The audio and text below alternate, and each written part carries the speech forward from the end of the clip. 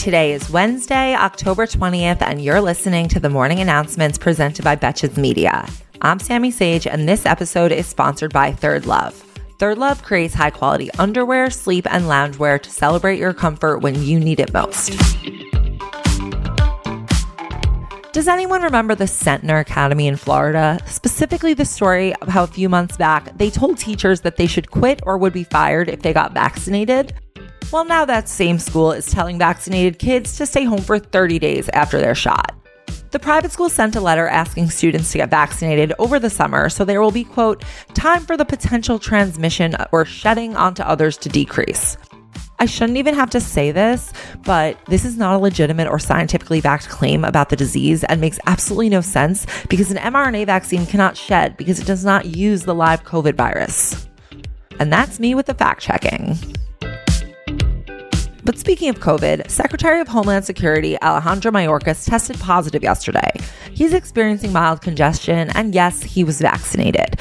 So Alejandro's going to be working from home for a few days. By now, you've probably heard that there's a governor's race in Virginia going on right now between Democrat Terry McAuliffe and Republican Glenn Youngkin. The race is close, with McAuliffe having a slight edge in polling, but also, since when do we believe polling? More importantly, I want to share a little bit about who Glenn Youngkin is.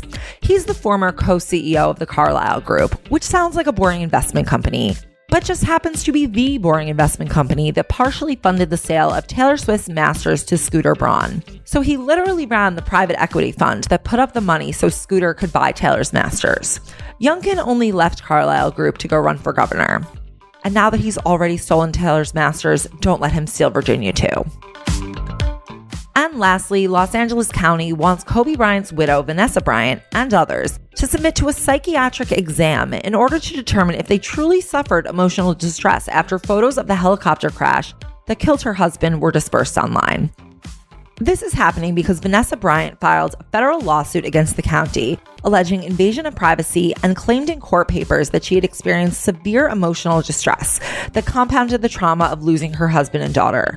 Specifically, she was upset by the fact that first responders, including firefighters and sheriff's deputies, gratuitously shared photographs of Kobe Bryant's body along with the children who died in the crash, even though none of these first responders were actually directly involved in the case.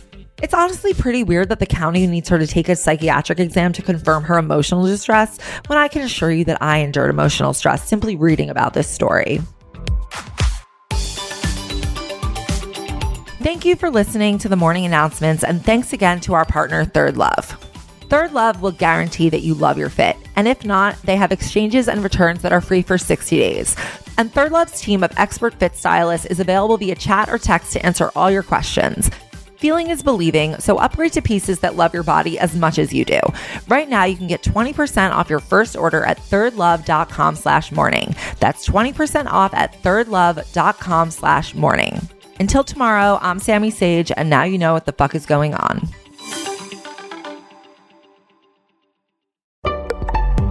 Betches.